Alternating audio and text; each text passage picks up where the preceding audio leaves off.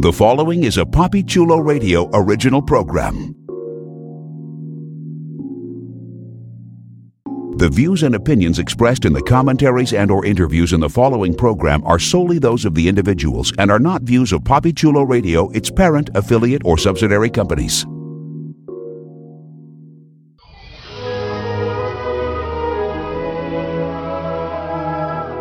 Welcome to Storybrooke.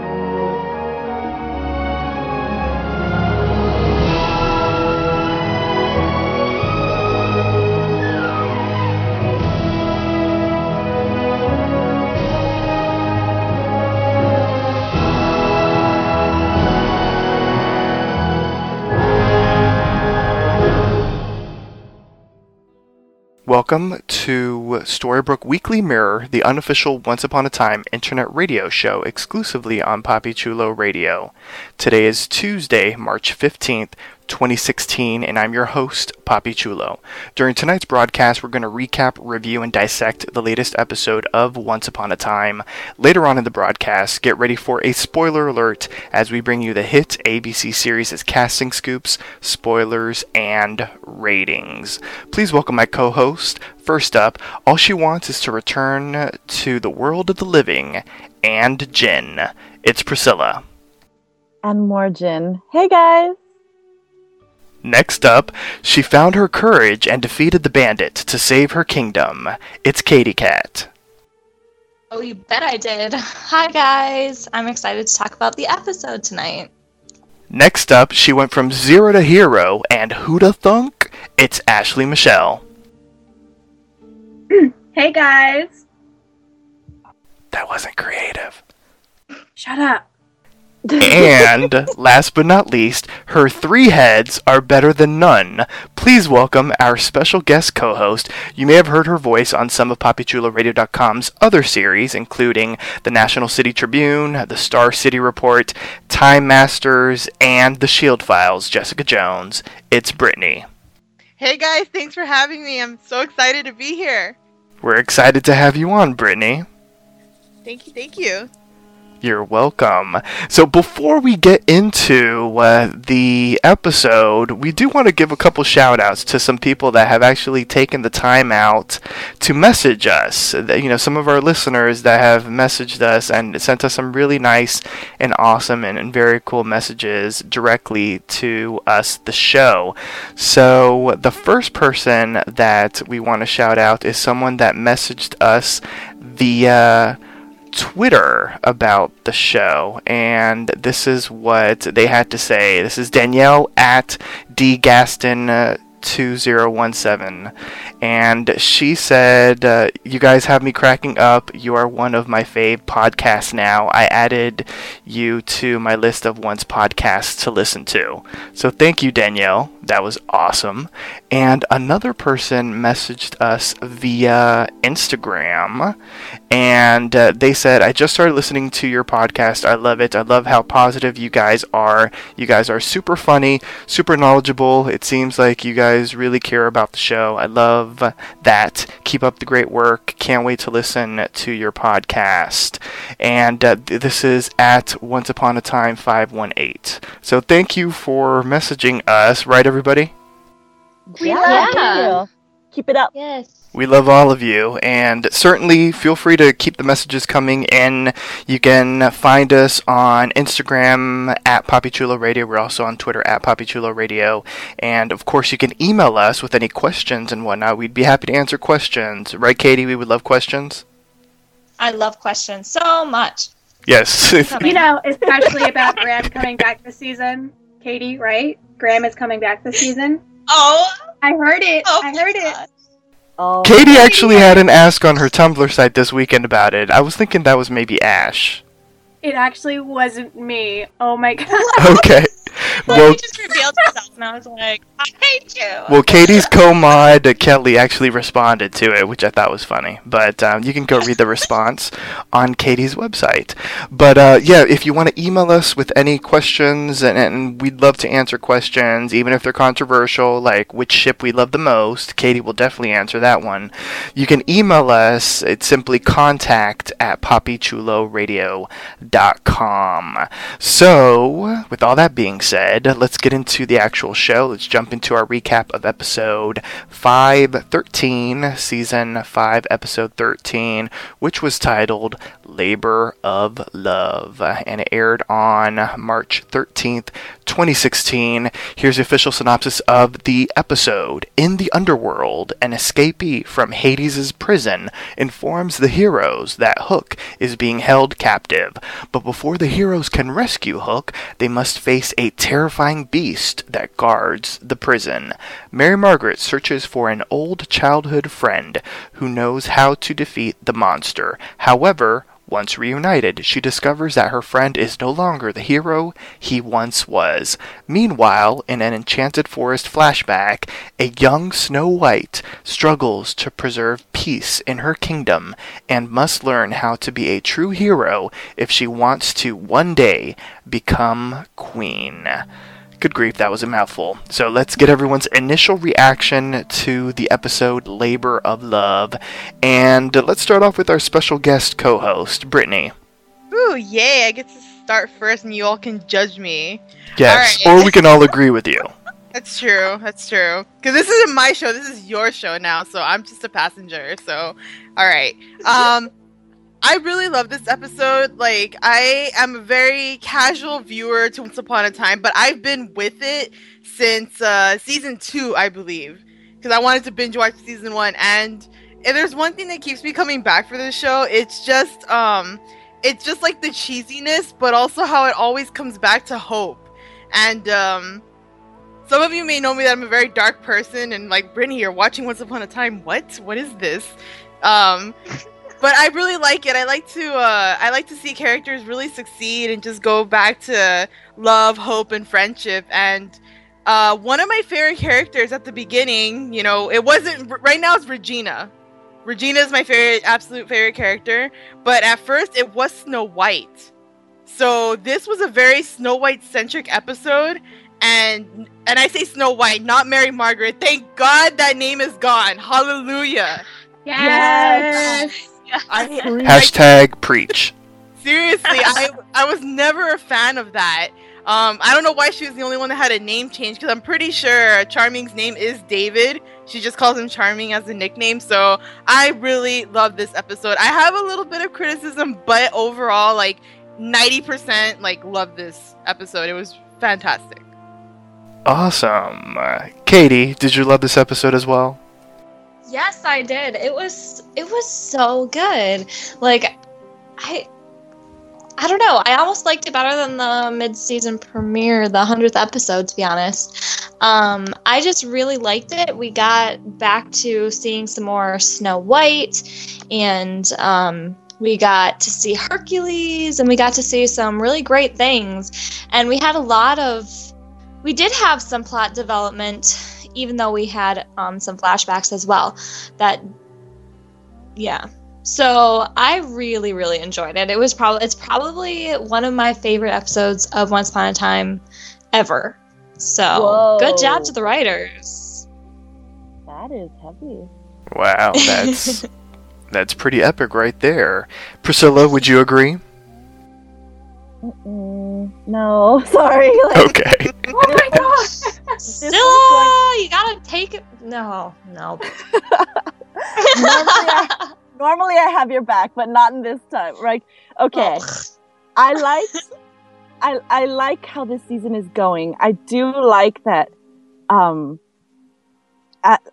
feel like the next episode I'm kind of like guessing and wondering what the hell's gonna happen and what are they gonna do, and like it's shocking and surprising to me, which it's refreshing again. Like I haven't felt this way for a couple of seasons, but this show had two like glaring faults that I really didn't like.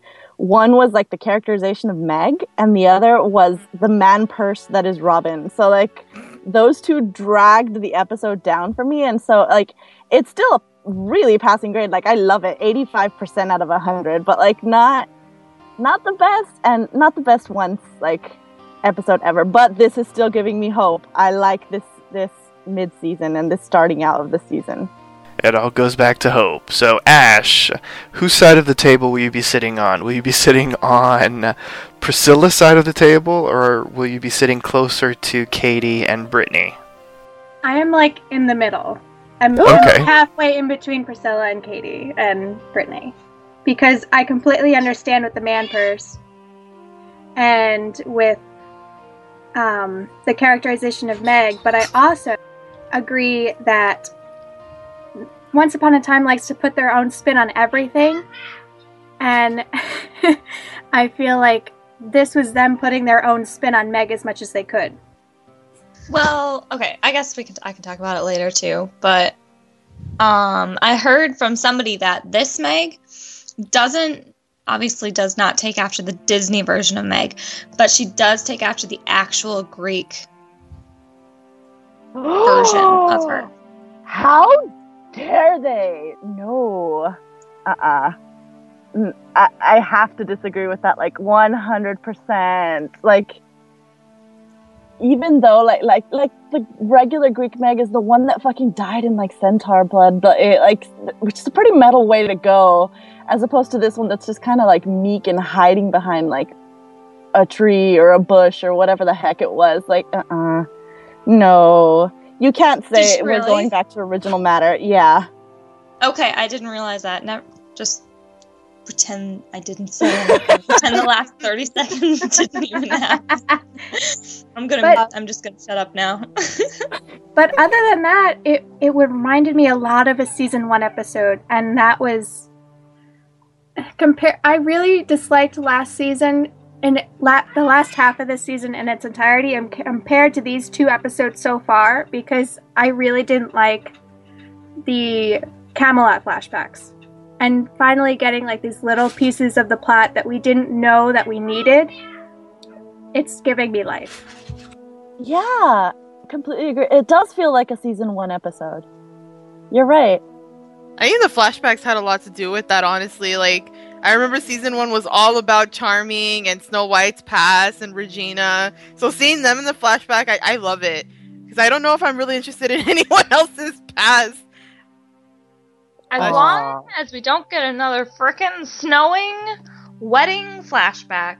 Oh god. After the wedding flashback, I'm good. That's true. As long as they're not coming up with crap that doesn't even make sense and doesn't even apply, then I'm good. And the last few have really made sense and actually add something to the story.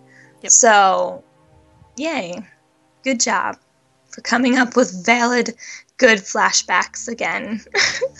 And I just want to say the actress that plays the younger Snow, like, they nailed that. They've always nailed it. And it's been her, right? It's been the same actress the past few years. Yeah. She's just older now, and I like it. It made the flashback made sense, and she looked the part. And her and Hercules' chemistry was pretty good, I think, in my opinion. Mm-hmm. Yeah, she was eye fucking the hell out of him at the beginning, and I was just kind of like, you know what? Looking at his biceps and like his face, I do not disagree with you like at all. Like that Hercules was like Huncules. He was gorgeous. Like, but this is like teen Hercules, isn't it? Like almost like what, 15, 16? That's what it seems like. I don't know. Because here I didn't see him like a man. I saw him as like a very, very sexy teenager, which doesn't sound good. Same. Before Brittany gets in trouble, I'll give my opinions on the episode. I enjoyed the episode a lot. I think this half of the season has been really, really strong, and I know that I think all of us agreed last time, all of the regulars agreed, that this season is very much a throwback to Season 1 and Season 2, so if they keep this up, I have a feeling that this is going to be one of the best half-season arcs in a long time, and certainly lots of kudos goes to Hades, because Hades is a very good villain. like, the stakes are high with Hades as a villain, and I'm all for it. As Brittany would say, as she says on several of the other shows that she's on, my body is ready. Oh yeah. I can't wait. I have a lot of good things to say about Hades. So, yeah. We'll get to that a little bit later. So let's start off. A quick little shout out to the opening title card, which was the cemetery and that red tinted forest. And so we always start the show by discussing the flashback. So let's get into the flashback, and we go back to, as was mentioned, young Snow. This is like teenage Snow. Her father is away on like royal diplomatic business, and so she's left to take care of the kingdom. And apparently there's this bandit that is like stealing a whole bunch of stuff, and so it's up to her to like figure out how to fix this. And Regina, the evil queen, is like, you know, you can do it, and she freaks out at just, I guess, all the power in her hands at that moment. She doesn't know what to do. So she flees, and she runs into the forest, and she falls into like a pit that's like a hunter's trap, and she's saved from the pit by Hercules. And this is the first time they meet, and you could see that her body is ready from the look that she gave him. Yeah, I would too. You kidding? So that's where Hercules and Snow meets for the very first time. So I want to ask everybody, what did we think of the introduction to this flashback? And I don't know, for me at least, I was a little confused because I was like, why? I don't know how the royal family goes. So I don't know how like the royal family dynamic goes. So maybe somebody here knows or can shine a light on this. But her father's gone. There is a queen. So why are they asking Snow White for help? Like, shouldn't they be asking the queen, or is it because she's not a blood? Because it's bloodline. Okay, so it immediately goes to the princess. Yeah. Mm-hmm. Although, if the princess is still considered too young to rule, like the queen can rule in her stead. But Regina totally just kind of like, no, she knows what to do. Like, threw her under the bus. Like, Yeah. Yeah. But can I just comment though? Like, Once Upon a Time has a lot of it has to do with immersion and how beautiful something looks to like get you in on that feeling of like a fairy tale fantasy, like another thing. And Regina's outfit as a queen and Snow's like outfit as a princess, and later on, like in the flashbacks, we see more. And Hercules' outfit kind of as like a warrior and a hunter. Like, these were all very well done. Like, so much better than like reusing things like it happened the last part of this season. So I don't know. Like, I'm feeling the fantasy. I am happy that this is happening. I just love that Snow White was wearing, it was like a very like light bluish almost like outfit, right? And I kept on thinking like, that is gonna get so dirty, like walking around and traipsing through the forest. It was kind of like flashback to the Snow Queen when she was in Storybrooke and she was always traipsing through the forest. I'm like, how are you gonna stay pretty? Girl, your bleach is good. Yep. Yep. It's magical bleach. That's what I think it is. Like, we can't figure this out, so I'm just. She just lets it go. Magic thing. Yeah. Magic is always the answer on the show. So kind of force field around the white of the dress. There is a force field, yes. Like, you can't get this dirty. Mm-mm. Exactly. And we have some bonding moments between Herc and young Snow, where he sort of explains a little bit more about him, and he's got these labors that he's supposed to do. He's a demigod. He's trying to get to Mount Olympus. His mother was immortal, and that kind of thing.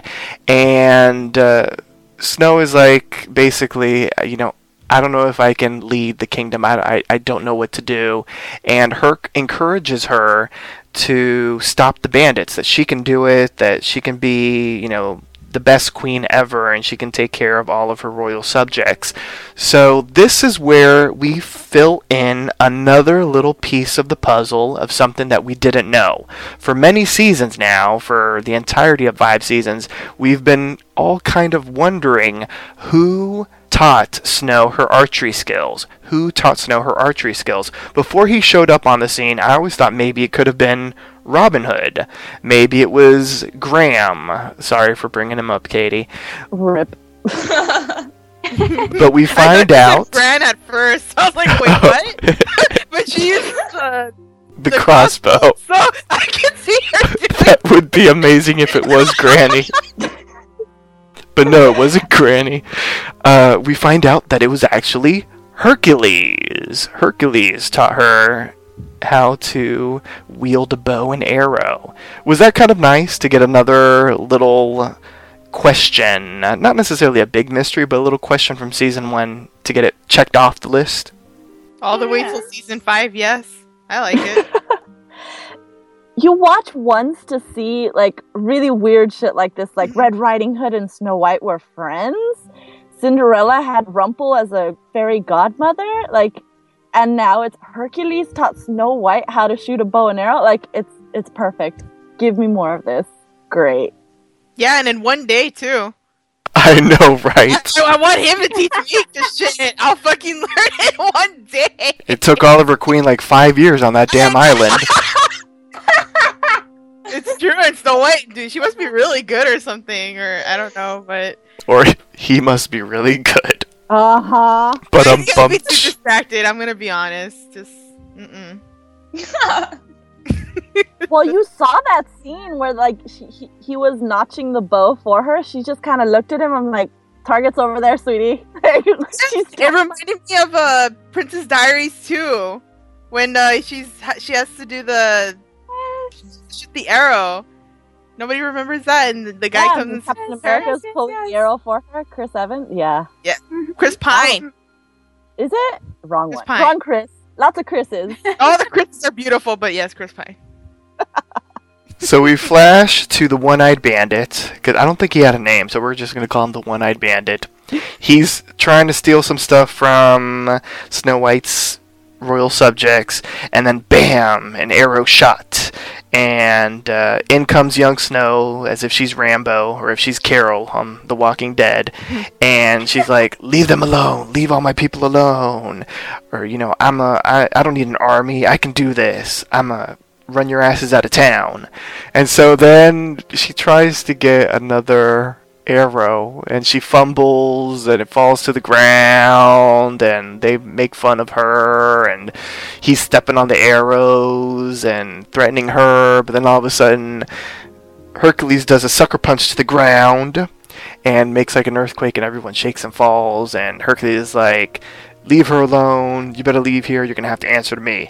And so then the One-Eyed Bandit is like, well, your boyfriend isn't always gonna be around, young Snow, so you better watch out. And we find out that the One-Eyed Bandit is actually under the employ of, shocker, the Evil Queen.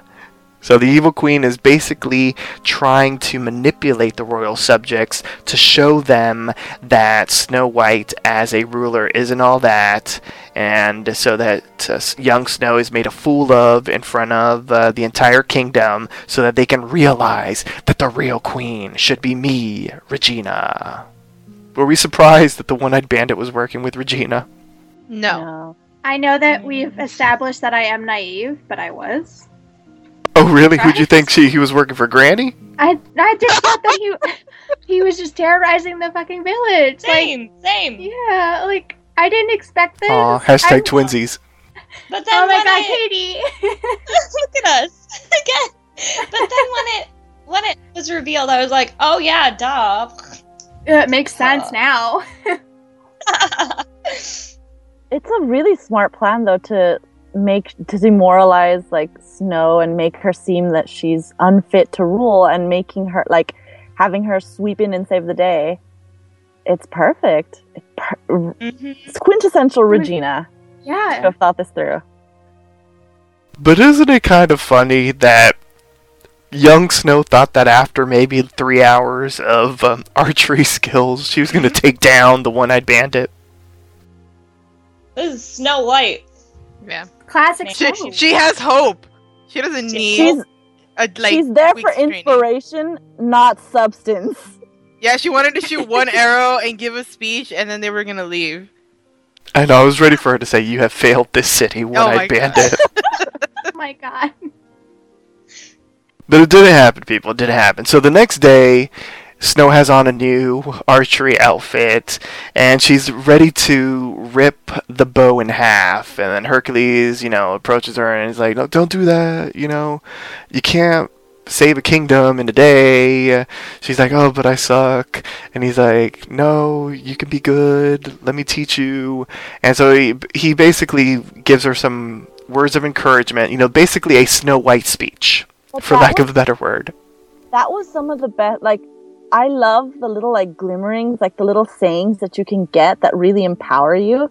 And I don't remember exactly the phrasing, but it went along the lines of, "I failed in the beginning once, and it takes you need to fail to learn how to succeed."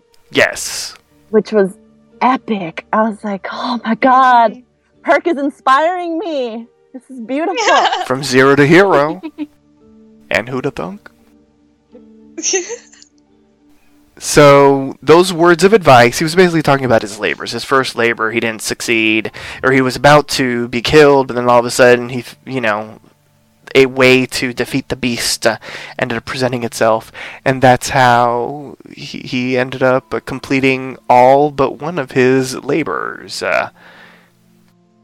Which was neat. I liked how they sort of explained a lot of the Hercules mythology in just a couple of expositionary scenes. Yeah, for some, I don't know next to nothing about Hercules, and it was nice that they explained it so that, peasant minds could understand. There you go. Shout out to the peasant minds. So later on that day, we see once again, I guess this dude stops by every day, because I guess, what else can you do in the Enchanted Forest when you need some money? So he's trying to, once again, this one-eyed bandit, steal, and I was hoping that it was Granny, but it was just some random old lady with nice jewelry, I guess. And so he swipes her necklace, but then all of a sudden, badass Bandit Snow arrives, not Bandit Snow, young Snow arrives with her bandit gear, young Bandit Snow gear, and she's like, "You better stop, give that lady back her necklace," and he's like, "Well, I don't think so." And so this time, she draws her bow, and she shoots, but she misses. And so he starts to laugh, but then she grabs another one, and she's not clumsy this time, and she shoots, and she hits his sword. And then she's like, "All right, now people, lower your weapons." And so everyone lowers their weapons, they return the money, and they hightail it and skedaddle out of there. And then, of course, as not peasants, let's call them royal subjects, as royal subjects tend to do, they all cheer. And they were also getting ready to kick some ass, too. Yeah, I think more of her being a hero isn't necessarily that she hit her mark and that she got rid of the sword. It's that she inspired the rest of the village to grab their arms and surround the people too. Which again, this is what Snow was born to do. She was born to be a leader. She learned it. It was great. I wasn't expecting that. I was expecting her to rouse them up and be like, "I still need to learn a little bit more about my bow." But no, she learned in 3 days. It happens. It does. I like that Hercules was like, "I guess you don't need me to train you anymore." And I was like, "What? Train her some more. Give her some experience." But I guess one day's enough in the Enchanted Forest. That's okay. And so Hercules is ready to complete his final quest. He needs to go and defeat Cerberus, the three-headed beast. And he invites Snow to go, but she's like, no, you know what? My royal subjects need me. They need me right now, but thank you for the invitation. And then he tells her, you're going to make an amazing queen one day. And then in front of all of the villagers, Snow White gets her very first kiss. And they kiss, with the sunlight and rainbows and unicorns and lollipops. I was hoping that after he said you'll make a great queen, for her to be like, you'll make one heck of a god, to be like the exact line, but no, they didn't do that. And 2, she later tells Charming, no, we were just friends. You snogged him, like you kissed him. That is not like just friends sort of thing. Hashtag like, snog. I just want to be friends with her. What the hell? Friends with benefits. Because damn. Poor Charming. She didn't have time to. David was right though. I knew when he made that joke, I was like, oh, there's probably gonna be something more between them. And as soon as we go into the flashbacks, you already feel the chemistry. So yeah, I thought it was very cute. And I think Hercules was the best person to bring to help Snow learn these skills and become a leader. I agree. Mm-hmm. Snow won't say that she's in love. See what you did there. Thank you. Ash, Katie, do you approve of Snow White's first kiss being a demigod? Very much. I think it's pretty amazing. Yep. It's better than my first kiss. Would you like to share? No. Okay. No. You don't need all of iTunes to know about your first kiss. Yeah, no. But do you guys like Hercules just standing behind Snow when she's trying to fight off the one-eyed bandit, and he's just like there ready to step in but knows that she can handle it, but just in case she needs him, he's right behind her the entire time. Like that was so warm to my heart. Really? I was like, Hercules, get in there and kill them all? I'm just kidding. It could have been done faster, but I know why they had to do it, and I did like that he had her back. That he was never really going to let her be in danger. So, yeah, that was very, very sweet of him. Very gentlemanlike. I like this Hercules. Even though his own cockiness does get him killed, but that's okay. It is. So, any final thoughts on the flashback? I really liked it. I really, really liked it. Like we kind of mentioned before, I love Bailey Madison, who plays young Snow White. She looks like Jennifer Goodwin. She has the same mannerisms. She sounds like Jennifer Goodwin. Like, there was this one part, I can't remember what line she was saying, but she sounded just like Ginny. Like, if I had looked away from the screen, I would have thought it was Ginny talking. So they did such a good job casting her in the first season, and then keeping her in and not switching the actress who plays her, and just having her be in this episode again. She just does such a great job, and it was so neat to get another backstory with her and to kind of revisit the whole that era of her life where she didn't realize that Regina was actually trying to get rid of her. It's an interesting time in her life that we haven't seen too much of, so I really, really enjoyed it. I just really liked it. It was done very well. Yeah. The only negative, and it's a teeny weeny negative, and it's not really a negative, it's just that she looks a little bit older now than she did in the flashback when her father died. So that's like the only little thing. Like, I wish that they wouldn't have shown that story until maybe a little bit later on. On a brighter note, like, if y'all have an Instagram at some point, you should really check out Bailey Madison's Instagram, because she posted a lot of like behind the scenes stuff with this episode, and it is super cute. Like the little like pics that she has with her and the guy that played Hercules, like it's awesome. Like it just looks like a really fun set to be on. Yeah, it does. They're really cute. I do want to say that this is the first show with flashbacks that I really, really enjoy. Because Okay, as opposed to another show that we mentioned. Yes, Yeah. I like these flashbacks. If anything, I think it's because it parallels a lot to the present, and sometimes I do. Well, actually, I don't. I think it was a long time since we saw Bad Regina. It was like last episode, the 100th episode, where they went back and we saw just how bad Regina used to be. Like, I was shocked. I was like, oh my god, I forgot how much I did not like her in season 1. Yeah. I forgot how much I loved her. Yeah, well, no, I liked her as a villain, but I was like, damn, I hate her. I forgot that I legitimately hated her because I didn't understand the root of her revenge and her hatred until now, but even so, I was like, damn, I forgot she used to kill people for no reason, and she did. She would bitch slap them. Like, she was so bad, but I loved it, and I was like, damn, she's come a long way. Probably one of the best developments of a character, I've ever seen. So to solve Arrow's problems, they need to put Snow White on Lian Yu. Yeah, I mean, her skills obviously, outmatch Arrow. I mean, Oliver Queen. So, but I mean, she's good at speeches. Maybe he doesn't need Felicity. He needs Snow White. Oh my gosh! Could you imagine the crossover potential? God, no! For the love of God, no. But yeah, so I just want to say I like the hashtag Green Snow. Oh God! Ugh. Ew. That's really. You've always been bad at making the shipping names, please. That was a good shipping name. No, it wasn't. That sounds like yellow snow. That's nasty. You're not supposed to eat the green snow.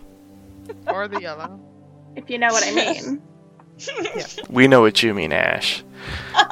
But did no one else catch the Hercules asking Snow, can you keep a secret? No, my God, she can't. yes! That's why the show happened, because she couldn't keep a secret. Poor Snow. She still can't keep a secret as an adult, but that's like a whole nother story. Maybe because she was married. Oh no, Snow White doesn't know. Never mind. I was gonna say maybe when she's married Margaret, she doesn't know how to do anything. But as Snow my gosh! But as Snow White, she gets shit done. So. But never Poor mind. Mary Margaret. I don't like Mary Margaret. She doesn't like you either. She told me. She was a hoe in season 1. Oh my god! Whoa. You don't remember, David? What was charming? Yeah, I know. I know that they were like drawn together, meant to be, but they were having an affair in the background. I mean, I was enjoying it, but I was like, girl. She was playing doctor too. Yep. So I don't like. So Mary Margaret's not my favorite. Snow White, yes. Thank God you're back. There you go. So before we get into the present day, I just want to give a little bit of reminders to the people tuning in. Please check us out on our social media. You can like the show on Facebook by going to facebook.com/Storybrooke Weekly Mirror. And you can also find the station, Papi Chulo Radio, as a whole throughout several social media platforms. We are on Twitter, we are on Facebook, and Instagram. It's simply at Papi Chulo Radio, or search for Papi Chulo Radio. And of course, for those out there that don't know, we are on iTunes as well. All you have to do is log into iTunes and search for Storybrooke Weekly Mirror and subscribe. And whenever there's a new episode available, it'll automatically propagate and download, and you can keep up to date with us. So let's get into the present day, and we start off going down into the deepest part of the underworld, where we find a bloodied and battered Hook. And there is a woman there with him, and she's basically like, escaping is pointless, but he's like, I know that there's someone looking for me, I got a message, so I need to find her, and I need to get out of here. And so he's like, we're both going to escape. So they try to escape, but we hear some sort of beast, and it's a beast that the young woman told him about. And he's like, well, you know what? You escape, find Emma Swan, I'm Captain Killian Jones, Captain Hook, tell her, and she'll figure out what to do. So she escapes, and he is left to fend off the hellhound Cerberus. Small note here, but notice he refers to himself as Killian Jones as opposed to Hook right off the bat. Yes. He's changing. He's considering himself like a better person, even though like Captain Hook would be like the first thing you think of, considering like it's a dude with a hook. But like, I am so proud of you. You go. Hashtag Captain Two Hands. Snow and Charming are in the graveyard, and they're looking around, checking out the tombs, and she realizes that the majority of the people there are some of her father's dead subjects. They're either dead or they're in the underworld with unfinished business. So she feels like she's failed them. She has failed her kingdom, not the city. Close enough. And Charming basically is like, we will protect people, we will protect everyone, we will help everybody, we're going to protect Emma as well, and that kind of stuff. And then Snow finds a grave labeled with a familiar name. She's shocked that he is dead or in the underworld, and this person is her childhood friend, aka her first kiss, Hercules. And she tells David that they were childhood friends, and you could tell he's kind of a little perturbed by it for like half a moment. But, she's like, we need to find Hercules if he's down here with unfinished business. It's frickin' Hercules. He can help us, and we can help him, and all this kind of stuff. Were we surprised that Hercules was in the underworld? I was just kind of like, I needs me some Meg. Why is Meg not here? She's in the underworld. And if she's in the underworld, Herc's coming at some point too. Like I was waiting for that to happen. Plus Greek myths. Like if Hades is there, Hercules had to have seen him at some point. We have Henry, Robin Hood, Emma, and Regina. They're in the forest, the woods, searching for Hook. They come up empty, and Regina remembers that she, in regular Storybrooke, has maps of Storybrooke, like these detailed maps. So, as they've noticed in what she called Bizarro Storybrooke, they seem to have some sort of equivalent of what's in regular Storybrooke. So she's like, there must be some maps in my office, in the mayor's office. And since Cora's no longer there, they can go and find these maps. So Robin Hood volunteers to go, but then Regina's like, also take Henry, because Henry knows all about my office and this, that, or the other. So Robin and Henry go off on their own little journey. Regina and Emma end up finding a trail of blood, and they find the girl. After tracking a little bit, the girl that had escaped from the Hellhound and the prison, Hades' prison. And so she's like ready to give some information, but the beast is nearby, so Emma poofs them into the Charmings' apartment, or the Bizarro version of it. And it seems like as if it's waiting for them, because it's even got a picture of the Charmings and new furniture, so I guess that they can spend their underworld existence in their own apartment. The girl explains about the Hellhound, and Snow realizes that she knows exactly who this creature is when she arrives at the apartment. What do we think of like the Bizarro apartment? Isn't that kind of like weird that it's like waiting for the Charmings? Yeah. Yeah, a little bit. Which means Hades has more set in store for why this is exactly Storybrooke and why there's like spaces reserved for some people. Maybe it's the death of Mary Margaret as a person instead of like Snow White, and it's more symbolic. At least that's what I thought at the time. But now that you're saying it now, I'm pretty sure like his sketchy like I have reasons and I don't have to tell you them like is gonna come up at some point. Yeah, I think that too. I hope so. Yeah, it's interesting. I wonder if it does have a bigger reason, if there's like some sort of master plan that we don't know about yet. Or if it's just standard protocol. Maybe. I guess we'll find out. So we have part of the group go to Granny's, or Blindy's, as I called it last week, and they grill the blind witch. The blind witch is still angry at Regina for burning her alive in the oven, although Regina's blaming Hansel and Gretel, but she's like, it was your fireball, and Regina was like, well, you stole my apple, and you know what happens when you steal from a witch. Perfect line. Yes. Yeah, it was good. And so the blind witch is like, of course I know who Hercules is. I try to fatten him up, but, you know, he keeps on, you know, retaining his physique. And he comes in every time, dirt for lunchtime. And so she fills them in on where he works. He works at the docks.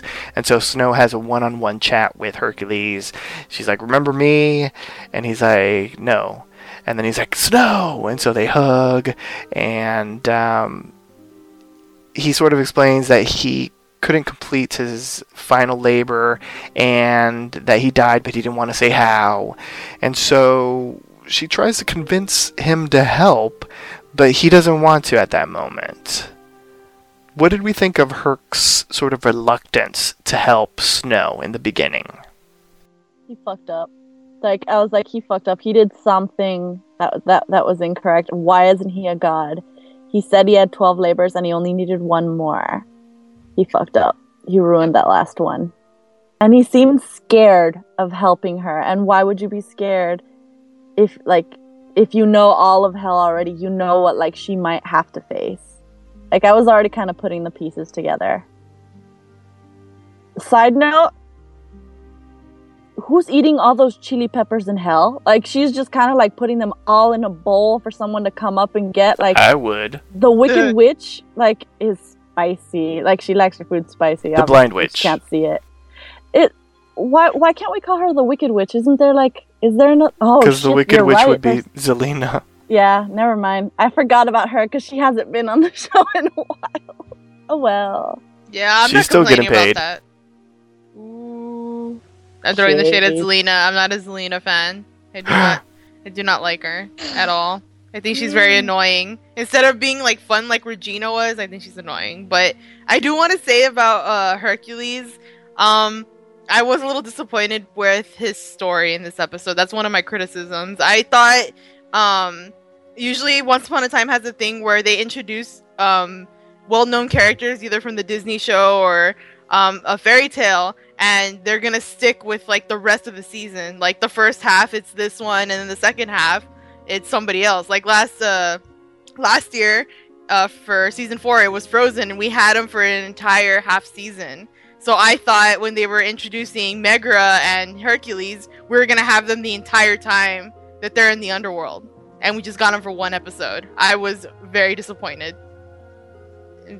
But that's just I me. was the opposite, but I'll give my take on that a little bit later. You're gonna fight me, Jeff? Yes, I am. Oh, And this is my show, so I win. that's true. No, let me stop.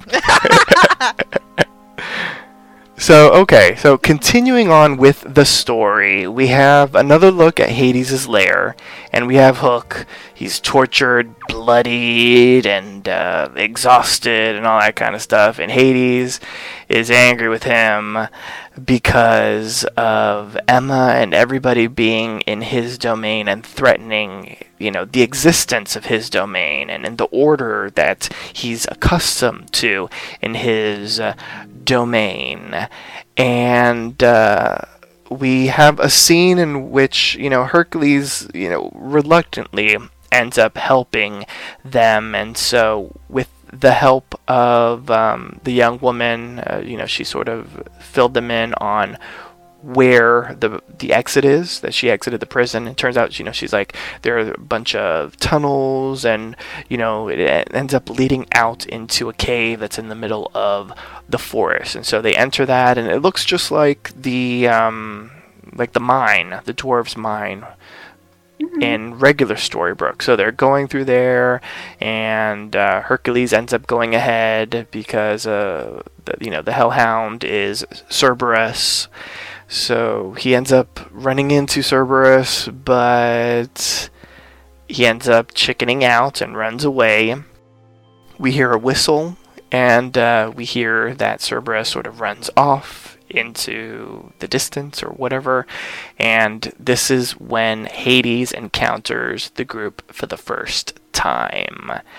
And he introduces himself. Regina seems to recognize him, And we find out I would say the group finds out that Hades is Hercules' uncle, and he reveals how Hercules really died by being killed by Cerberus. Snow was shocked, and Herc was like, I didn't want to disappoint you. And Hades gives Emma a gift, and the gift is a blood-stained hook, Captain Hook's hook. And Hades says that, if you continue meddling with what I'm doing, his fate will be worse than death. So the bloodied hook and Hades' introduction to the group. I've got to say that I was surprised at how fast Hades made his presence known to the group. Because usually with these half-arc, half-season villains, it usually takes a while before our group sort of realizes who the big villain is. So I was really impressed that Hercules, instantly, well, it took an episode, but, practically instantly, went up to them and was like, hey, you're in my realm. What'd you think? Your mom was running the show? No, it's me. I'm the man behind the curtain this time around. It just shows how confident he is, how full of himself he is. What the fuck are you guys doing here? Did you think that you were going to defeat me? Really? Come at me, bro. It's I am a god. This is my realm. This is not your teeny ass kingdom. Come at me. He eats up scenery. I've seen him now, but I want to see him with more detailed interaction with other actors that kind of take up their space too and own the characters that they are, like Regina or Rumpel. We need to see more of this. This actor is surprising the hell out of me. I love him. You see what I did? Surprising the hell. I just hope they don't give him some stupid reason for being the way he is. I wish that I could be in love or something. I hope that they don't ruin a really good character by giving him a bad motivation I'm an asshole what he's just doing. Because I'm an asshole. Yeah, I think he's just because he's Hades. He's the Lord of the Underworld. I hope so. I hope it's like Cruella. I'm a psychopath because I'm a psychopath. Mm-hmm. Yeah, which that. is so refreshing. I love him, and I think it's because he is like this. He's evil just because he wants to be evil, at least from what we know so far, but he's so coy and so smug, and he plays the role so well. I love this villain, and I find myself looking forward to his scenes every episode, because I'm they make me cringe every time he's on screen, but just because of his character. He does such a good job with playing this Lord of the Underworld type of character. You've got to be this evil type of person for that role, and he does it so well. Yeah, it was fantastic. I want to say the actor or the way he's portraying Hades is kind of for me a mix of Malcolm Merlyn and Lucifer from Supernatural. If any of you guys have seen it. I see Damien Dark and Lucifer. He's charismatic, but he's also cold and okay. I just cold as ice. I guess maybe I saw John Barrowman more than I saw Merlin, because John Barrowman's kind of breathy when he talks, and I feel like this guy is breathy, but it's still awesome. That's why for me, I like it. I am enjoying him so much. I love villains that just want to be bad. There's something so much fun about that. I don't like I do like tragic backstories, but it's more fun when, he's a god. So, have fun with that. And I hope the writers are taking a page out of Cruella, because I think she was the most well-received villain that they had in a long time. And I enjoy her as well. We know that you love the villainous older men on some of the other shows that you're on. So are you crushing on Hades? I am. I will always. My number one crush. You want to be the princess of darkness or the queen of darkness? Oh my god, that's my dream. This is why I still watch this show. My first love is always going to be Captain Hook, because he's got the accent and the dark trench coat, and oh my he's a captain. But what's a captain? You need the ones in power. yeah, what's a captain to a god? Like, I'm gonna like step it up. I'm gonna level up and go with the god. Oh my Oh my god. gosh. I loved his exit too. Like, you know how like you get like purple smoke or green smoke or white smoke? He gets fucking blue flames. But not even like blue flames, not because we're used to like the smoke sort of like whooshing. Like he had like staticky blue flame, which was like really awesome. And like the best part of that was like he dropped this menacing line and then just like poofed out to be like, mic drop. It was really good. All we needed was his hair to flame.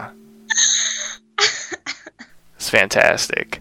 So let's move into one of my favorite scenes of the episode. And I thought this was a strong episode as a whole, but I love this scene because of who came back. So we're at the mayor's office, and Robin was initially going to be the one to go into the office, but Henry was like, no, I should go in, you should stand watch, and I know the office. So once he enters the office, they're waiting for him. I don't know how she got in, but she was there nonetheless, is Cruella DeVille, and she asks him for help. She's like, you can help me get back to the land of the living, where she can be glamorous, get her music on, and get her gin on, and of course her gin on. But he's like, I was the author, but I broke the quill. And he was also told from the apprentice that he could not resurrect the dead. But she reveals that the power of the author is far greater than what the apprentice had told him about. And that even though he broke the quill, that the quill isn't an ordinary object. It is a living being in and of itself. And of course it's in the underworld, because the underworld is the place for unfinished business, and the author's quill would be like the perfect candidate for unfinished business. And she ends up telling him that if he helps her go back to the world of the living, that she would be alive, and that Emma would no longer be a murderer, and that her heart would be pure again, because it would not have, the dark splotch on it because of her killing Cruella. Can I get on my soapbox for this though? Because in just a moment, and so he's, I don't know. It seems as if he's tempted by the idea, and she's like, "I will help you find the author's quill. This will be our mission." And so it seems as if he accepts her deal, because when he leaves the office, he had to sneak through the vent because it was under a protection spell that Cora had placed on it. Once he snuck out, Robin Hood asked, did you find anything? And he lies and ends up telling Robin Hood that it was a dead end. There was nothing there. So, Priscilla, you may step on your soapbox and commence bitching about this. Sorry, it's just, why? Number one, would it have to be a stain on her heart if she was doing it to defend you? She wasn't actively going out and murdering people for the hell of it. Second, she was the Dark One at this point, and people have forgiven Rumpel for doing a ton of shit as the Dark One, and he's never even said sorry about it, but she has. Third, your fucking other mother, Regina, has, killed thousands of people, destroyed kingdoms, and, ruined lives. And somehow all she has to do is say, well, I'm sorry about it, and her heart is completely, clean. But yet your mom is defending you, and somehow it's besmirched. And if you bring the person back to life with, a phoenix down or something, it's okay, and, it never happened. The act itself wasn't there. Oh my god, that line frustrates me, and the whole concept of good and evil sometimes is once upon a time frustrates me there. And well, first off, we don't know if what Cruella is saying is true. That's number one. Number two, at the time she was not the Dark One when she killed Cruella. No. Number three, I'm trying to remember what you said. Well, we don't know if Regina's heart is pure at the moment, although she can wield light magic. So I don't really even know what that means in regards to her. And 4, I guess the overall thing is we don't even know if what Cruella's saying is true. I mean, besides her being returned back to life, I mean, I don't know if that's really going to affect Emma in a sense, besides just her maybe feeling like I killed someone and, and that kind of thing. I don't know. Well, okay, and the thing with Cruella is she is a master at manipulation, especially if you look back at her backstory episode. We find out that she is so good at manipulation, and she knows the motives of Henry, that Henry genuinely does have concern for his mother. He might be blinded in the aspect that he thinks that since she's the savior, she's got to have this pure heart, and everyone has a pure heart. But, the show's always said everyone does have darkness inside of them, and Henry might be a little bit blinded to that. He probably, like I said, he sees his mother as the savior. She's got to have this pure heart, and even though she did kill you out of, protecting me, that still put a dark spot in her heart, like it did with Snow when she killed Cora. And so Cruella's like, well, I can kind of play off of this. I can build this up, and even if she is lying, she can still make him believe what she wants to make him to believe to get what she wants, which is super interesting. It's interesting to see how good she is at manipulation and how she can work Henry's emotions in his heart. Because he is the heart of the truest believer, after all. Yeah, he'll believe anybody. All the lies too, along with believing in people's hearts. I do want to say that they try to play Emma as the most pure heart, because she is basically the living proof of true love. So I think it's not so much that it tainted her heart, but more so that she killed somebody while trying to protect someone, but she still killed somebody. Like, I'm actually remembering how hard she took it. I mean, yes, it was to save Henry. I'm pretty sure, right? That's what it was to save Henry, but it really messed with her. And also the fact that they found out that Cruella couldn't kill, so there was really no threat to begin with. It's just it's hard to take in, and it honestly, it ultimately meant that they didn't have to go to such extremes. They could have captured her and kept her, in jail or something, but either way, it really affected her, and I think that's what's in Henry's head, where it's not so much to redeem his mother, but so much to give her a sense of relief that, hey, you really you bring her back, and you really didn't kill anybody. More so for her than for him, I think. Yeah, and we have to remember how old Henry is too. Like, he's just more susceptible to believing this kind of stuff. He doesn't have this, years of experience or whatever. He's still a young kid, and he loves his mother so much, and so yeah. You know who has years of experience and shouldn't have fallen for this shit? Robin. Why the hell is he standing guard? The worst babysitter ever. Even Henry treats him like a purse. He's like, no, you can stay here. But it does make sense that out of the two of them, Robin Hood should stand guard, because he knows how to use arrows and stuff. Everything is terrible. Just go in with him. There is that too. Yeah. Plot reasons, Priscilla. And how did Cruella get in there? Because she was not climbing through the vents wearing what she was wearing. I don't know. She had to have been there for some time, because she had the dog statue. Yeah. No, that's in her office, I believe. Is it? Yeah, that's Cora's office, right? It's a replica of Regina's office. I think that's all that stuff is from what we've seen. Yeah. That's how she got in. She can get in anywhere where there's dogs, and there was a dog statue. I can't believe the pen's alive, though. What that is? Henry's a murderer. Yeah, he killed the pen. Henry's a murderer. Yes. He needs to redeem himself. He does. Could you imagine if this is a way to bring Merlin back? If Merlin's a part of the pen? Oh, Jesus Christ! Oh, no. Fuck yes. I love him. I'm sorry. It's already forgettable to me, so I don't care. But the teacup is there, meaning that like objects that hold meaning and worth, if like they're destroyed, they're probably there. Yeah. Not to mention, just as a side note, again, you're fighting Cerberus, which is what? A 3-headed dog. And you didn't think to like use Cruella in this at all? Like, whistle while you work. Do shit. Like, make him like kneel and then just kill him. It'd be so much easier. Why was Cruella just like in the back burner here if you have her? But do you really think Cruella's gonna help them? She has to if she wants to get out of hell.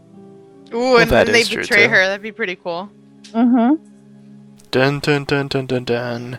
Speaking of Cerberus, we're at the Charming's apartment, and Regina and Snow have the really nice scene where basically Regina is trying to pep up Snow. Mary Margaret is like, I don't know if I'm cut out for this, basically. I used to be this person, but I've been Mary Margaret for all this time, and I don't know if I can continue on. Basically, after that whole scene with Hades, her confidence is low. And Regina peps her up, and she tells her, like, you always were against everything that I was doing, and you always succeeded, and you did what no one else thought could ever happen. Like, you befriended me, and like, we are friends, and we care about each other, and we're supportive of each other. You can do anything, basically. What did everyone think of this scene? Because I loved this scene. I liked it. I really liked it. Ash is in the feels right now. I'm always in the feels, but especially right now. I liked it's really awesome to see Regina take the hope speeches and stuff. Yeah, she was giving a hope speech. And she's really good at it, and that's why I think I've always liked Regina, because she was never evil at heart. Like, she was always a good person until something happened to her and it just totally corrupted her. Because for grief, honestly, it was grief that made her, turn evil. So you've known that she's always been good. So when she gives these speeches, I'm like, damn, like, I think once, they always one-up me. Like, I know that there's always hope speeches, but sometimes they do get to me. And I'm like, damn, I could use that in real life. So I really enjoyed it. Well, Regina's my favorite, so maybe I'm biased, but I like her pep talks probably a little bit more. But I love their friendship. I love how sassy she is too with the pep talk. You did something that you didn't think you could ever do. You made this villain and you made her your friend. Like, that's hard to do. I'm very exclusive with my friends. I took that too. For some reason, that one didn't resonate with hope for me. More like hilarity. But in any case, like, she's still a great actress, and that was still like a barrel of hope, enough to get Mary Margaret to die and Snow to be born again. Exactly, the rise of the Phoenix. And so after that pep talk, Snow approaches Hercules, and he's, of course, is very much in his feels about fighting Cerberus alone and dying. She's like, you need to fight that creature as a team. And as she's pepping him up, Cerberus attacks the apartment, which he's not that big, but he was busting the bed and all this stuff. I don't know, it was almost as if he was flying or something, because he attacked from like the roof, which was kind of weird.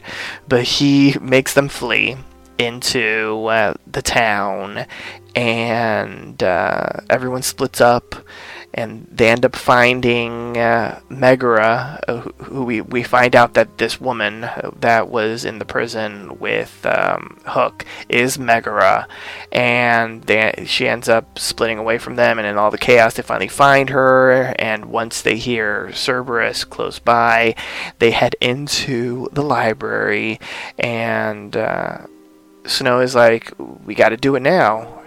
This is our chance. And so Herc hands Megara his dagger.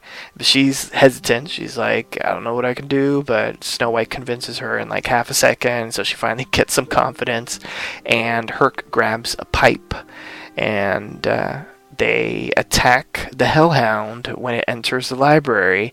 Snow arrows one in the eye, and Meg goes crazy on the one that she's attacking with the dagger, and Herc, I guess, pipes the other one, but they kill it, and it poofs away. Yay! Hey! So after killing a creature successfully, after vanquishing a villain, of course, everyone heads on over to Granny's, Blindy's. And this is when Herc and Meg have a little bonding moment. And they recognize each other. Or at least he recognizes her. Turns out that he rescued her from Cerberus right before he died, but then she ended up dying anyway. So it seems as if some of their unfinished business was for Hercules to rescue Meg from Cerberus and to defeat Cerberus. So everyone heads down into the fiery cavern pit thing that we saw last time, and we see Hercules and Megara ascend together to Mount Olympus. And we also see the clock striking twice, tick tick, and Hades deciding that it's time for the outsiders to pay by punishing them, because in the beginning he wanted them to leave. Now he wants them to suffer. He arrives to see prisoner Hook, and he tells Hook that for each soul that the outsiders help escape, one of them will have to stay forever in the underworld, and that Hook has to decide which of his friends will pay for this by creating new graves for them. I laugh because the first grave he's going to be like, do you want me italicized in font caps for Rumpelstiltskin? Like, how do you want this? Yes. Yeah, that would be good. Also, So let's discuss the defeating of Cerberus, the ascendation of Hercules and Meg, and Hades' plan for our friends. they're using the special effects budget so well, because I remember like creating, I don't know, like a figure from mythology or something, like the Were-Panthers in True Blood. Fucking awful. And this actually like looked pretty freaking scary. It looked like a Rottweiler with 3 heads. Like it was nice. I liked it. Still better than Pepe Chulos' wife, the Big Boo Fury. I love the Big Boo Fury. Oh my gosh. Still better. She was epic. She was good. But I love how they trashed Mary Margaret's apartment. It was fantastic. But you know what Like this beds means? flying everywhere and windows shattering. You know what this means?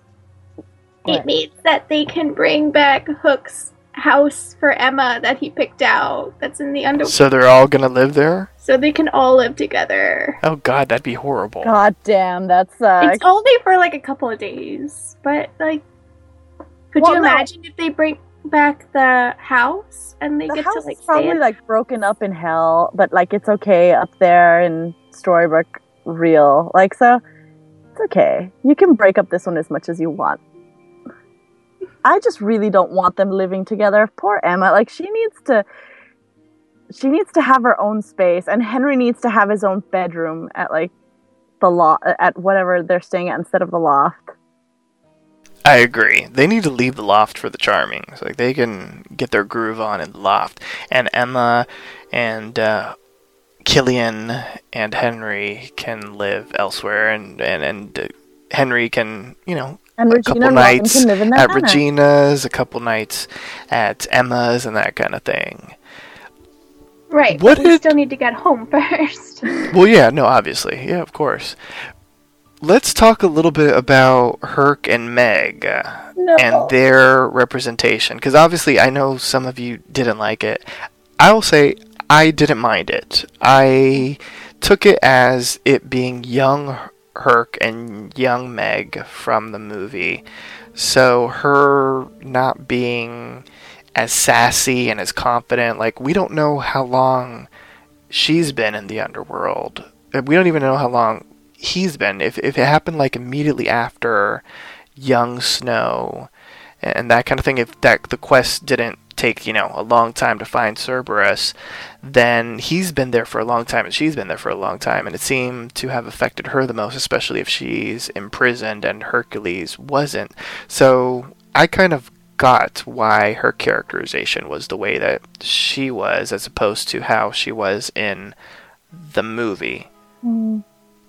So I didn't mind it. I didn't think about it like that. I kind of disagree. But then again, you can. Big whoop. Want to fight about it? No, let me stop. Yeah, bring it. I got this. Okay. So Meg is one of my favorite Disney women. You're not going to call her a princess, but sure, we'll say women.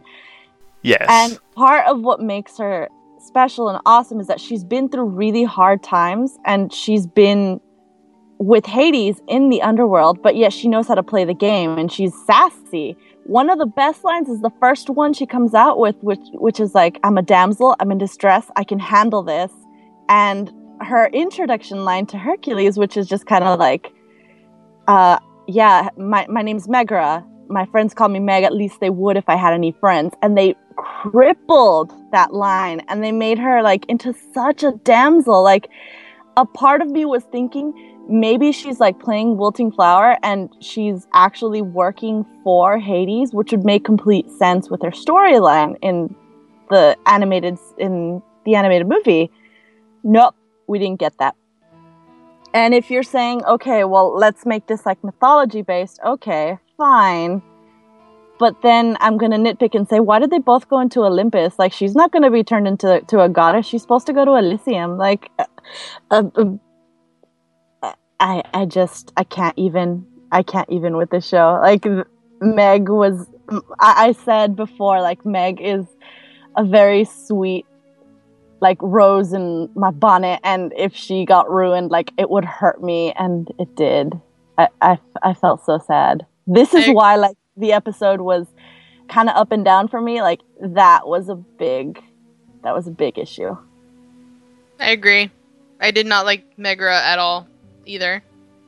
She played the damsel in distress, and she just seemed like a scared puppy. Although, I guess to be fair, she's been in there for God knows how long, and she's scared, which makes sense. But I don't know, I guess I just wanted more from her. I wanted her to be well, I'm already here, but I'm used to it, instead of being really frightened. I don't know, but then again, they put them as kids, so it's hard for me to be well, toughen up, you're an adult, but they're not really.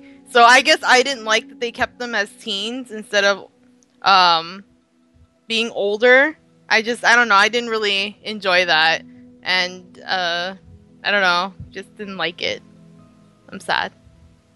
I wanted more Hercules, since they made him so adorable and hunky for a teen.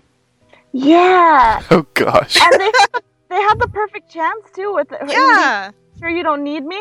No, go away. Go ahead. No, stay there. They need his strength and everything. He's a demigod. Seriously. You already know you're going to the Greek version of heaven. You can stay there for a couple of seconds and help out. Isn't the only person that can beat Hades would be Hercules, technically? So they should need his help to just, be with them and be, somebody who knows the place, too, because he's been there for God knows how long. He knows his uncle. Who better to help him than Hercules? That's why I don't know. I'll have to wait and see the next couple episodes where they're going, but Hercules would have been the perfect person to be there. That would have been awesome.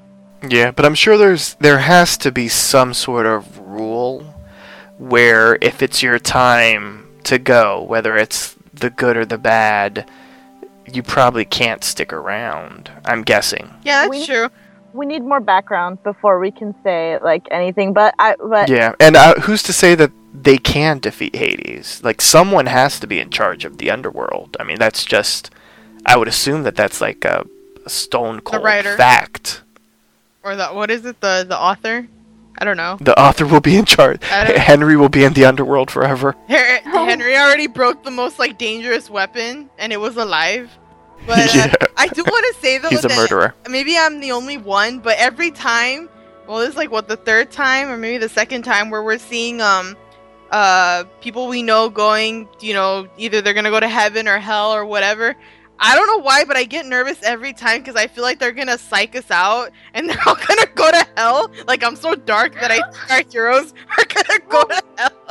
Halfway through, the bridge just collapses. Dun, dun, dun, dun, dun, dun. They're trying to make it really oh my god, this is the moment, Regina's father had to go, and I was like, oh, little old man. Oh shit. And then he gets dragged to hell. Yeah, what if he goes? What did he do? Oh god, I'm here thinking the worst, but everyone's been kind of smooth sailing so far. So. Well, no, that one man got dragged to hell. Oh yeah, that one. But we all know He who was he is. creepy as shit. Bye. See, I don't get. If you're creepy, you deserve to go where you're going. So yeah.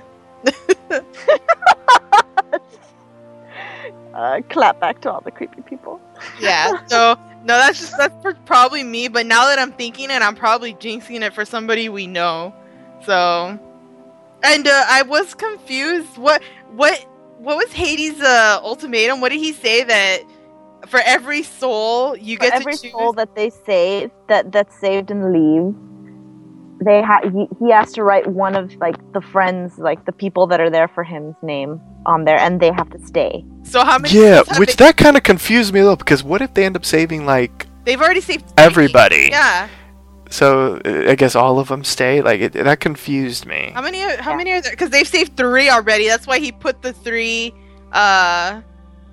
gravestone thingies. Yeah. So, 3. Robin, That's already half the Henry, group. Robin, Henry, No, he's not going to pick Rumple, Henry. It would be Robin, Emma, Rumple, and Regina, maybe Regina. Snow, I don't Charming. think he's That's gonna 7. Regina, pick anybody. Emma, and Robin. That's what I'm gonna guess. But didn't they say last episode that they wanted to save everybody there or something? Everyone, they're gonna stay there. I don't know. I don't know if they're gonna let us see who Captain Hook's gonna choose. Wasn't one of the spoilers is that one of them might not want to come back? So maybe he or she get written on the slab and not want to go. Rumple, please. I know. Oh gosh. I'm gonna go with Robin. I'm hoping Robin. What? No, I like him. He's pretty to look at. And that's it. That's it. Yeah, I don't care. Keep him. Queen. Please stop hurting Regina 2016. I don't want any more angst. Oh my gosh, that's a good hashtag. I'm tired. I'm just tired of Regina, not being able to have her happy ending. Robin is her happy ending. Keep it there. And Yes. It's so bad though, because that means that she went down to get Emma's boyfriend only to lose her own. yeah, no, don't please don't that's do not that. going to happen. Because there's going to be ship wars again, and I'm not up for this. Yeah, Crap. Oh gosh, poor Katie. Katie's fed up. What That's all I think about. what pissed me Katie spends her nights. She doesn't sleep at night because she spends her night pulling out her hair over ship wars. Oh my god. The That leader of the ship wars. What pissed me off at the beginning of last season, in season 4, I think that's when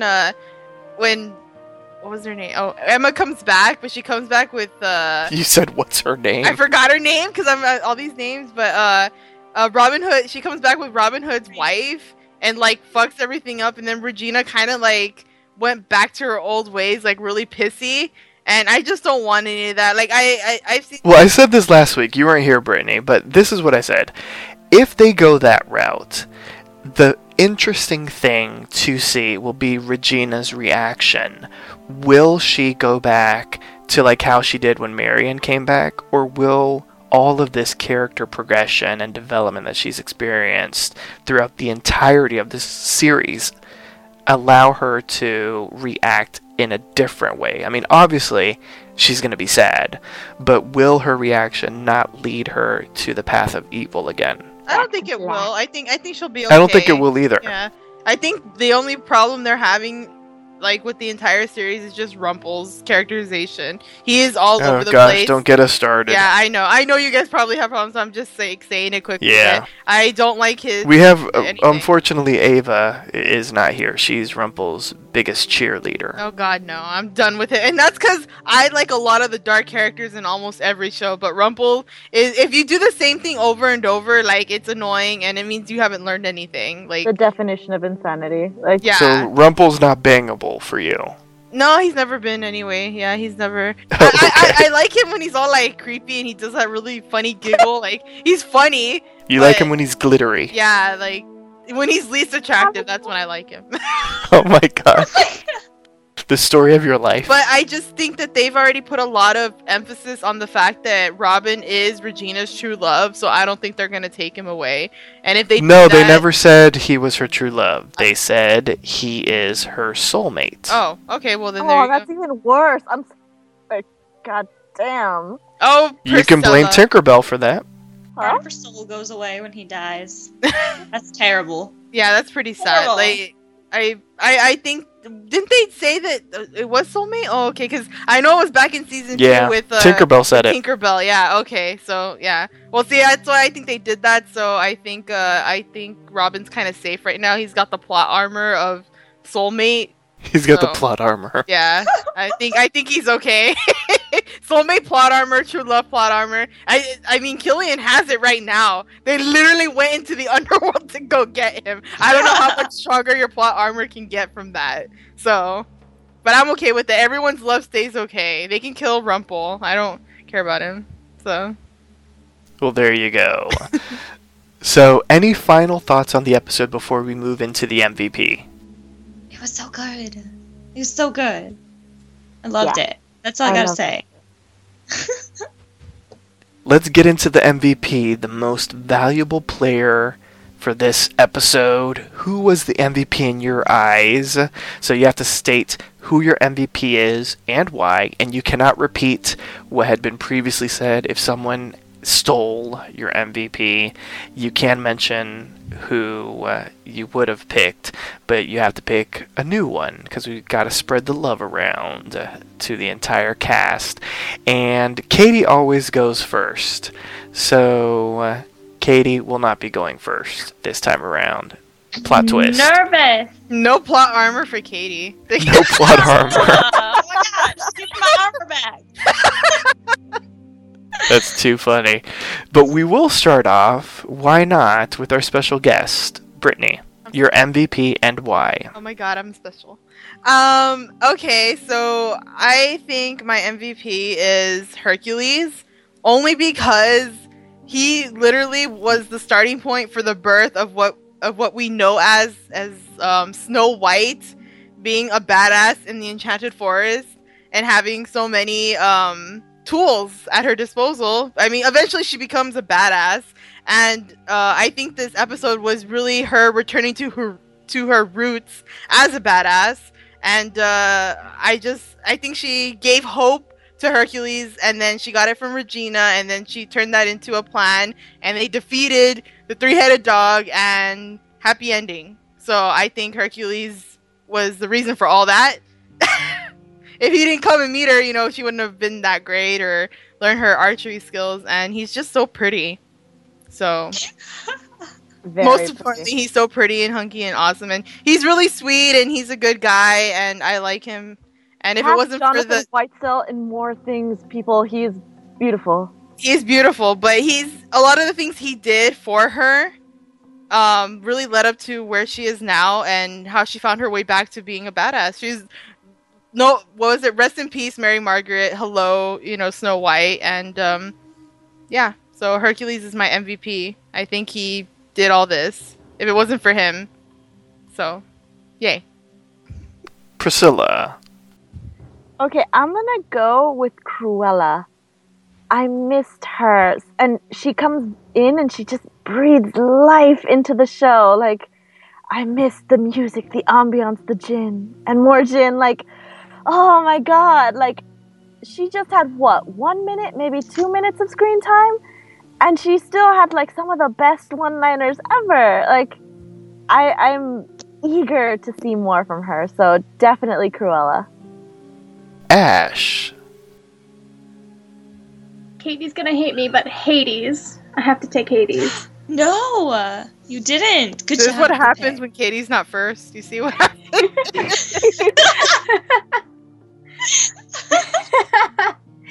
He was. We had such lukewarm villains last half season with Arthur and Camilla, and it's just. You didn't like Arthur and his tiny sword? Look. Everyone Hercules knows. got a bigger sword this time around. Yeah. Girl, did you see that sword? Ash dreamt about it all night. But Hades, just like in the course of 2 episodes, what Arthur could never do is make us afraid of what he's going to do. Like, I am a hard Captain Swan shipper. Like, I cannot get enough of it. And the fact that they're apart is like making me happier more because of the stakes that they have to go through to get back together because of what Hades is doing to them. Like, Hades is making this ship more strong, and I love Hades as a villain, and I love him for driving my OTP back together. So, he has a special place in my heart. Completely agree. Well, there you go. Katie, I have a feeling it's gonna be Emma. No. Oh, okay. No. Wow. This episode. Katie, I'm very proud of you. For Brittany, who may not know, Katie's MVP 94% of the time is Emma. Oh, Well, okay. that's because a lot of the episodes are about her, or she's heavily involved. So, guess I love what? your justification for I it. know, it's great. So I'm gonna choose Snow White. Gasp. What? That's iTunes gasping. Because she freaking finally denounced Mary Margaret and wants to be Snow White again. I have been waiting for this for like 3 seasons now, and it's finally happened. And also, yeah, she's just stepping up and becoming this awesome bow and arrow person that she was before, and I don't even know. I'm so happy that she finally wants to be Snow again. She wants to be known as Snow. We don't have to hear Mary Margaret again, hopefully. So, good job Hallelujah. for recognizing this. Yeah. So, good job to her for recognizing that, and I'm so happy. Fantastic. Well, I guess I lied because Katie didn't go last. I'm going last. But fortunately, no one took who I was going to say. For a moment, I was thinking of Hades. But, yeah, because I can't think of anyone else that's MVP worthy. Oh, who? Megra? No, oh, no. My 2 is actually like the blind witch, just because she's so gabby with freaking Regina, and like, I don't know, like the town know-it-all, the Metiche, like, oh my god, I love her. Like, Emma Caulfield can do no wrong. Like, Metiche, that makes so much sense. It's true. It is. It is. And who's the other one? that's no, and the one I said, which was Cruella. Oh, okay. I like some evil women. So out of all the ones that are picked, the ones that are left, the only one that you can really choose, in my opinion, Robin is Hood. is Regina, because she got the chance to do the Hope speech, and I think she did a good job with it, and it was because of what Regina said, and Regina pepping Snow up, that Snow decided to drop Mary Margaret and to now be Snow White again, which will probably lead to a lot of awkward first conversations with people once she returns back to real Storybrooke. I'd be like, Mary Margaret, like, oh no, I used to be Mary Margaret, but I would like to be Snow once again. I'm not that person anymore. I'm not that lady anymore. I don't know when she was ever that person, but she was. In Storybrooke, and when I she guess. was pretending to be someone else to Red Riding Hood the first time they met. That's true. Yeah. So, it is that time, Katie, isn't it? Yes, it is. It's time to get a little spoilery. Let's dive into some spoilers for upcoming episodes of Once Upon a Time. This is your official spoiler alert. Spoiler alert. So for all of these spoilers, you can check out our official Facebook like page by visiting facebook.com/Storybrooke Weekly Mirror. And you can also check out my site at storybrookmirror.tumblr.com. As always, we always post all of the spoilers. That's the word I'm looking for. All of the spoilers as they come out throughout the week. So you'll definitely want to check that out. Okay, so we don't have too much today. So we do have an episode title that we got this past week. It is for the 22nd episode, which is the penultimate episode. It's titled Only You, and is written by David H. Goodman and Andrew Chambliss. Katie, what does that mean? So we're going to get some more 80s new wave? Yeah, apparently. It's coming, guys. It is coming. So basically, for those who weren't aware, Only You is the song that apparently Neil showed Henry and Emma or something like that. Yeah, which we didn't find about till like 3 seasons later. Yeah, exactly. And also it is a song that played for Henry and Violet. That's the same song. Yeah, that he showed her, I believe. And it's also the song that played a little bit during the ballroom scene in the first half of the season, where they were all dancing in Camelot. Well, it didn't necessarily play for them. They were listening to it via the iPod. Well, obviously, but they showed the different couples. So it connects to all of them, basically. When you buy music rights, you fucking use them. Oh my god. That music hasn't been used so hard since that episode of Community where they played Roxanne like 6 or 7 times in one episode. Jesus, like, good on you. Like, be frugal. Yes. So, that is what that song, or that's when that song kind of came up. So we also got some filming spoilers for the 22nd episode. Apparently, Gold was filming in New York City. He was filming in a yellow taxi cab, I believe. Oh gosh, they need to go to a different city. They're always in New York. It's always New York, guys. I'm pretty sure it was New York. Also, they had some more filming as well. And this one's interesting. Henry and Violet were filming in New York City. And I don't understand what is going on. Me neither. They're like eating hot dogs. What? Didn't they have like hot dogs in their hands? I don't remember seeing that, but they could have.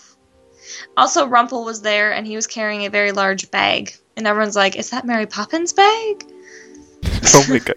He's pregnant, and he's covering his pregnant belly. So, yeah. I killed Katie for a second. You did.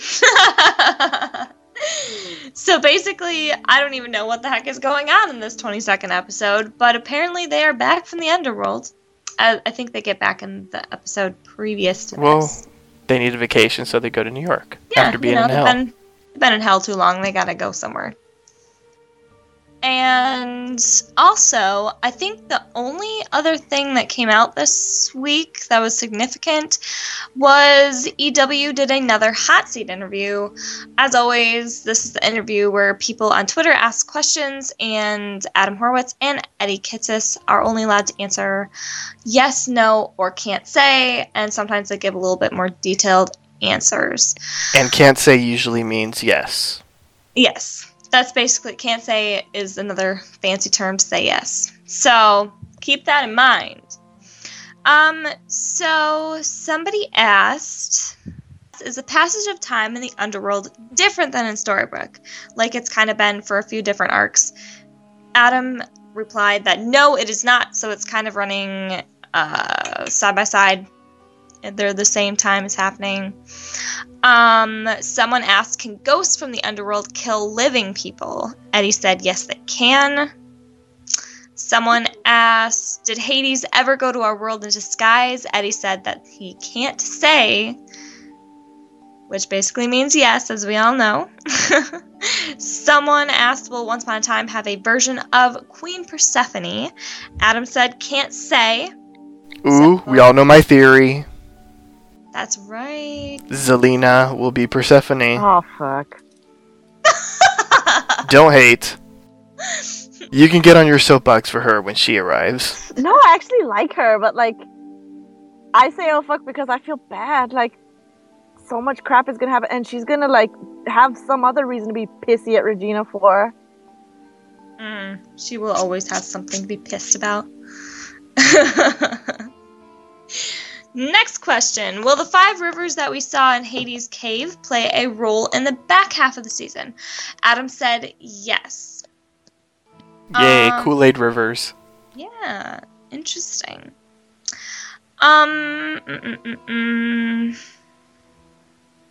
Will we see Daniel in the underworld? Eddie said no. Adam said, but he is referenced. Will Arthur be making Storybrooke the new Camelot while the family is gone? Eddie said that he can't say, so looks like Arthur's on a mission, basically, while everyone's traipsing around in the underworld. Damn. Oh, this one's kind of fun. Someone asked, will we get a Judy Hopps from Zootopia reference? And for those who are not aware, Jennifer Goodwin, who plays Snow White, did the voice of Judy Hopps in the latest Disney movie, Zootopia. So it was a really cute movie. I'm just saying, just throwing that out there. Adam said not this season. Eddie said definitely next year we have Judy Hopps. So I hope that I think it'd be kind of fun if we got a reference to that. So we'll see. We'll see if they do that. The next question is really interesting to me. Someone asked, will Dracula ever come to Once Upon a Time? Eddie said can't say. Adam said I love Dracula, but I can't say. Now that's interesting, because I've spoken about Dracula before. And I've spoken about how he could be a part of what I like to call black and white steampunk Transylvania land, aka the land without color. That would be interesting. Because that's like the one land... And Whale's on iZombie, and I don't want him to leave. Please don't cancel iZombie. Like... Well, that doesn't have to necessarily incorporate Whale. There could be other people in black and white steampunk Transylvania land. And he could make a little cameo, though. But I've always wanted them to revisit that land. And I know that his episodes weren't the most popular. But I thought that they were really well done episodes. And they kind of left his flashback on a cliffhanger. Like, we never really found out what ended up happening, which sucks. But I really love that land. I think it's just I don't know, it's just, when I saw that land, it was really exciting to me. Like, it's all black and white, but then, like, some things can be color, and I don't know, I thought it was interesting, and that would be, like, the perfect land, you know, the land of Dr. Frankenstein, to incorporate some horror character tropes, like Dracula. Would be interesting. Although I don't know if he would make for an interesting big bad for a half-season arc, but the idea is still really exciting to me. Frankenstein and the werewolf come out, bring out vampires. Just do them well. Please don't make them sparkle. Oh yeah, no, they would be black and white, so no sparkle for them. But I don't know. It just sounds interesting to me. I don't know if Once would be able to pull it off in a good way, but it's still interesting, and especially that they said can't say. Yeah, that's really interesting to me, and I wonder what prompted this person to ask that, because I mean that's not a character that a lot of people would just naturally be like, oh yeah, is Dracula coming? Yeah, although it could be. I'm going to guess maybe some of those might be planted questions in a sense. Maybe they're like, you should ask this because, you'd like to tease a little something. Maybe. I don't know. That's sort of like the cynic in me. But it's interesting nonetheless. I would still prefer them to have done like Dr. Facilier or something, but if we're going to get Dracula and more black and white steampunk Transylvania land, then I'll be happy. I'd love for our characters to visit that land. In my mind, I would love for them to have some sort of arc where they have to go to like the various realms, and each episode is them in a different realm. Kind of like, not in a sense of Legends of Tomorrow where they're visiting different time periods, but like there's some sort of quest or something where they have to get something from Arendelle, and they have to get something from Neverland, and something from black and white steampunk Transylvania land. I think that would be kind of interesting. For me at least. I'm just gonna put it out in the ether. If Buffy could have it, Once can have it, I want a musical episode at some point. They've been discussing that since season 1. Do it. You guys have practice with Gallivant on ABC. Like, do it. Do it. It would be so cool. So on that note, the last question someone asked is, will there be a death in this arc? Eddie said yes, Adam said probably, and then Eddie said there will be. So somebody's gonna be dying, sadly. Or many people. We don't know. I guess we'll find out. But this just in, actually, the title for the finale has been released. It is titled An Untold Story and is written by Adam and Eddie. There was a movie, wasn't there, called Dracula: An Untold Story? Was there? What? Yes. It was Dracula: The Untold Story. Okay, oh my gosh, so that's interesting. Okay, so I'm gonna, just real quick, I'm going to read off these casting... Or do you guys remember the casting call for Jacob and Nathaniel? Yeah, the brother and, the older brother and the younger brother. Yeah, does that... Where, like, the older brother was, he was, let's say, stronger, and the younger brother was weaker. Mm-hmm. Does that, like, connect to Dracula at all? I'm not totally familiar with Dracula. I don't know a lot about the Dracula mythos. I don't know if there's ever been a brother. Well, I'm gonna throw that out there. Unless it's not really a brother, and maybe it's... Well, Dracula didn't have an Igor character, did he? Maybe it's Hades' story, and the two brothers are his. Poseidon and Zeus. Well, they already have Poseidon. Did they? No, they had Triton, not Poseidon. No, that was Poseidon. Really? Oh, that sucks then. That wasted. Moment wasted. But then who are the brothers? And I'm still trying to like sort that out in my head. The Brothers Grimm? Or I don't remember their names. Oh, that's what I thought would be an untold story with the Brothers Grimm as as an author, like both of them together. I don't see why they couldn't go that way. I mean, they did make up a lot of fairy tales. I mean, with a twist, or the original ones. And maybe that would be a good way for them to explore the different lands. Mm-hmm. I don't know. I know we're coming up with stuff, but that's the best I could come up with. Brothers. So yeah, super interesting. Lots of things to speculate on. So that's it for spoilers. We do have the press release for the next episode, so I'm just going to read that real quick. This episode is titled Devil's Due. It reads, Hook's captivity takes a dark turn when Hades threatens to condemn him to the River of Lost Souls after Hook refuses to choose which 3 of his friends will have to remain in the underworld. Meanwhile, Gold is suddenly eager to help Emma, Snow, David, Regina, Robin, and Henry find Hook so he can return home to Belle. But in order to do so, he must find his ex-wife Mila in the underworld and ask for her help. In Fairy Tale Land flashbacks, Rumpel and Mila face a life-or-death crisis concerning their son Balefire that forces Rumpel to make a deal that will haunt him. Fuck. I hate Mila. I know. Yes. So I hope this is not the first flashback that sucks. I'm gonna have my Pepto-Bismol ready for this episode. Oh my god. Oh my Lanta. Oh, so this will be interesting. I'm crossing my fingers that it's still an interesting flashback. We'll see. But interesting little thing. I'm pretty sure the kid who's playing young Balefire is one that we haven't seen before. So it's young Balefire. Possibly. So interesting. We'll see what happens. But that's all I got for spoiler section. Just a fun little note. Emily DeRavin had her baby. For those who aren't aware, she was pregnant. She had her baby this past Saturday, and it was a girl, and she named her Vera Audrey DeRavin, which is very pretty. Our Very cast nice. is good at picking out baby names. I'm just saying. Congratulations. I'm Yeah, happy. that's exciting. At least it's not like named Pear or something. Like it's Right. So, congratulations to her.